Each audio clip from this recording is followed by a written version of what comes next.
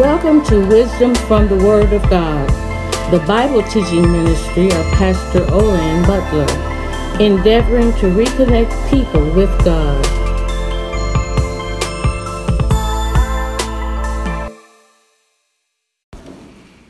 Amen. The 8th chapter of the book of Romans. Amen. Starting at verse 28. And would everyone please stand for the reading of God's word. Amen. Romans 8 and 28. You'll find these words. And we know that all things work together for the good, to those who love God, to those who are the called according to his purpose. Today, saints of God, I just want to talk to you from the thought, it's all good. Amen. Thank you for standing for the reading of God's holy word. The book of Romans is really not a book. It's a letter. The right way to refer to what we say the book of Romans would be to say the epistle to the Romans. An epistle is just a fancy word for letter. So this is a letter from a man by the name of Paul. He was the apostle to the Gentiles. And he wrote a personal letter, amen, to the church at Rome. Wow. This was a church, amen, that Paul had not personally been in their midst. But as you read this letter, you find that Paul's heart was nonetheless in love with them. Amen. Paul labored for 16 what we call chapters, amen, but it was a large scroll. He labored over the implications of the gospel. He labored over those things which God had done for us, and also labored over what we ought to respond in kind for what he's done.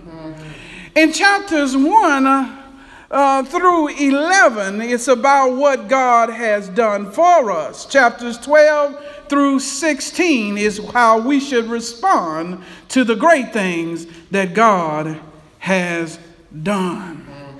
Amen and amen. We find that the Apostle Paul, amen, was a unique individual in that when the Lord met him, it was after his resurrection. Paul the Apostle was a staunch Pharisee, amen. He believed in the persecution of those of the way. Those of the way which we now know today as Christians.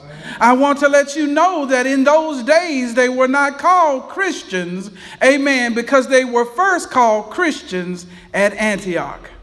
During the first initial stages of the church, amen, they were called the way.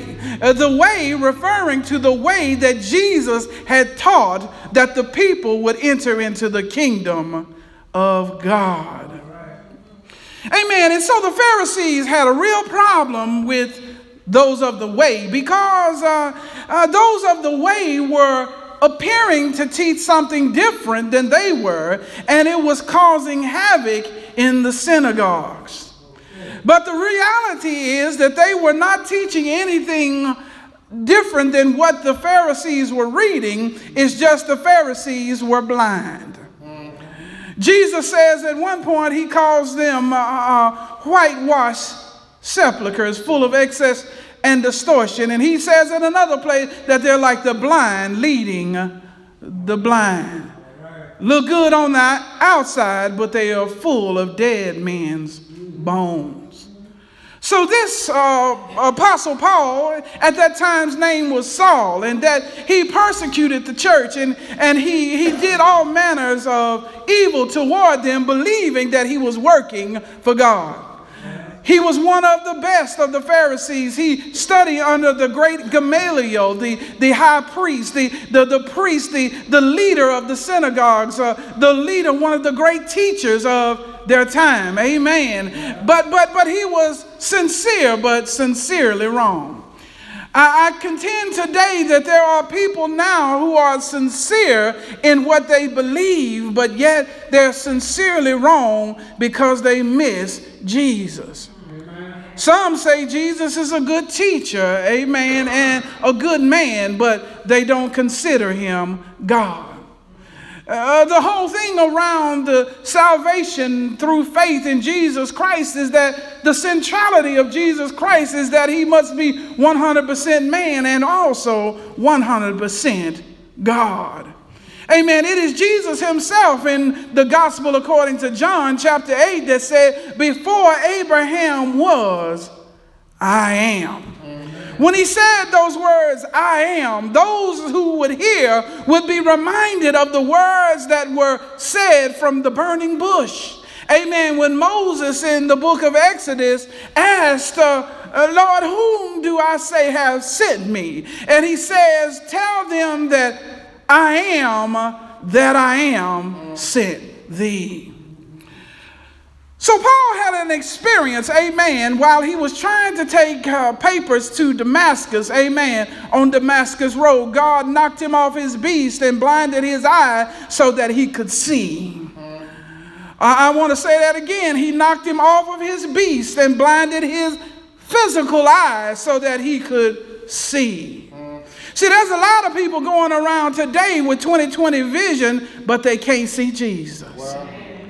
It takes God doing a supernatural thing in the hearts and minds of a person to allow them to be able to see Jesus. Jesus said, nobody comes to me except the Father draws them.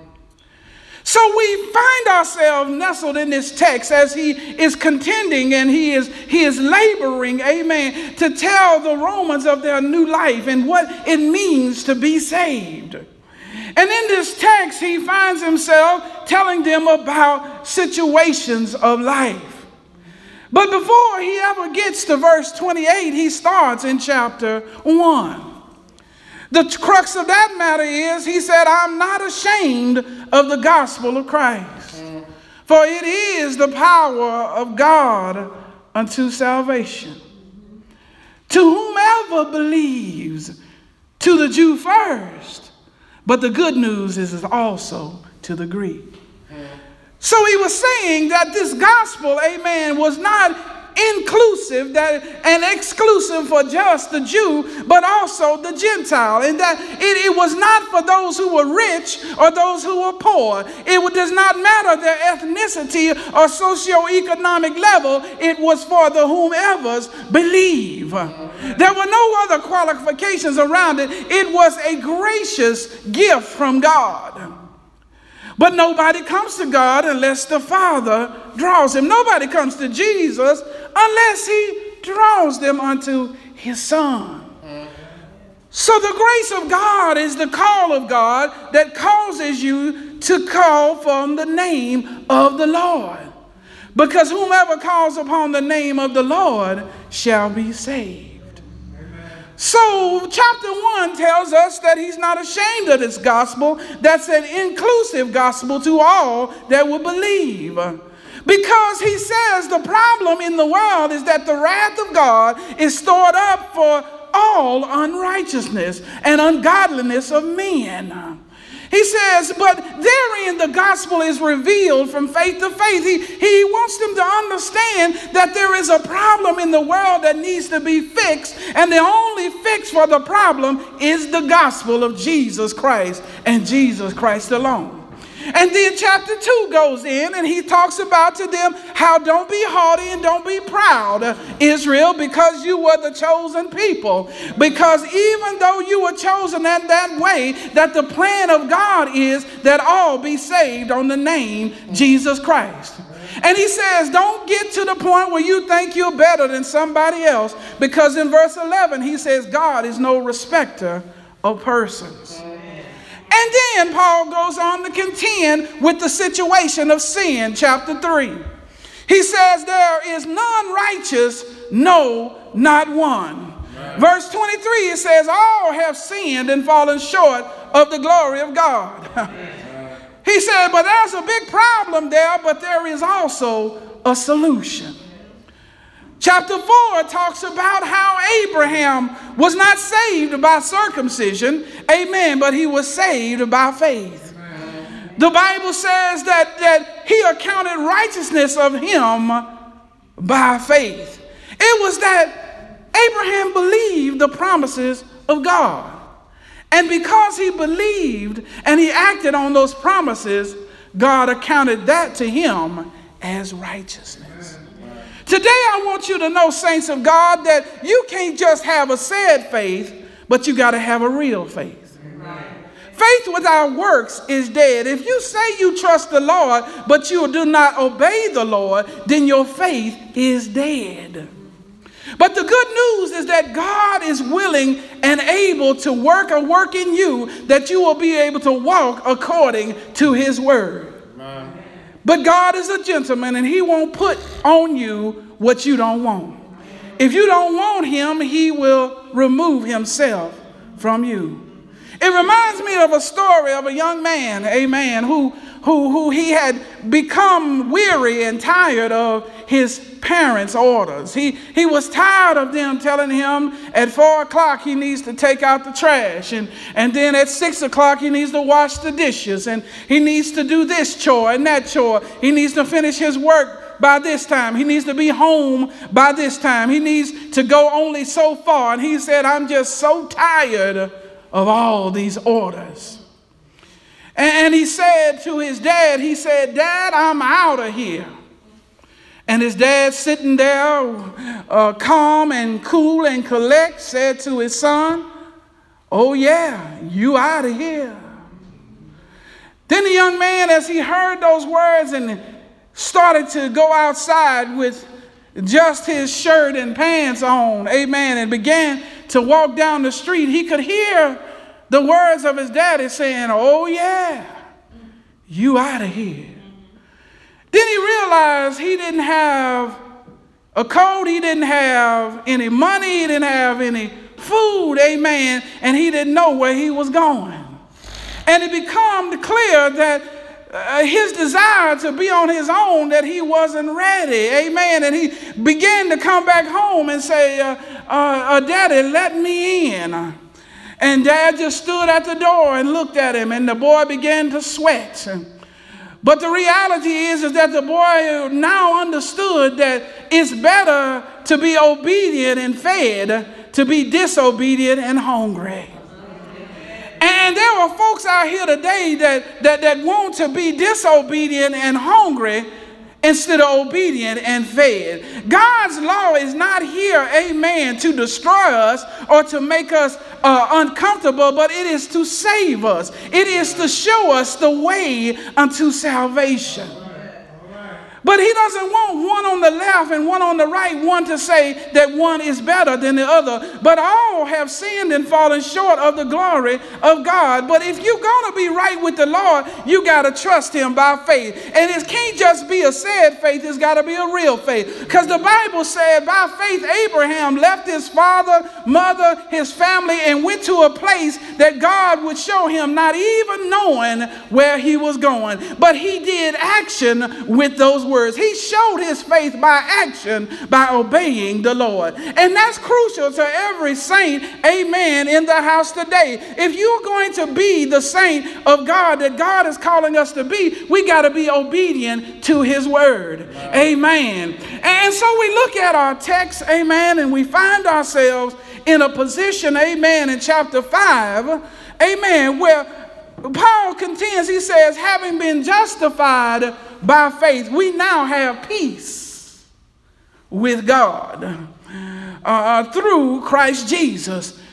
He contends that because of sin, we were.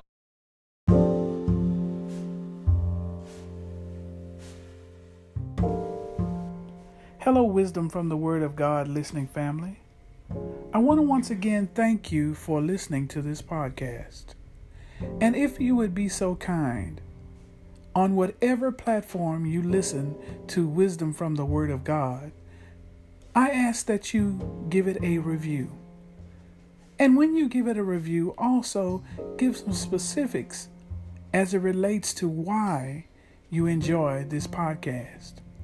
Whether you're listening on Apple Podcast or Google Podcast, whether it's Stitcher Radio or iHeartRadio, whether it's Spotify or Anchor FM, whether it's Player FM, whether it's Castbox or Breaker, or any of the many platforms where you can hear this podcast.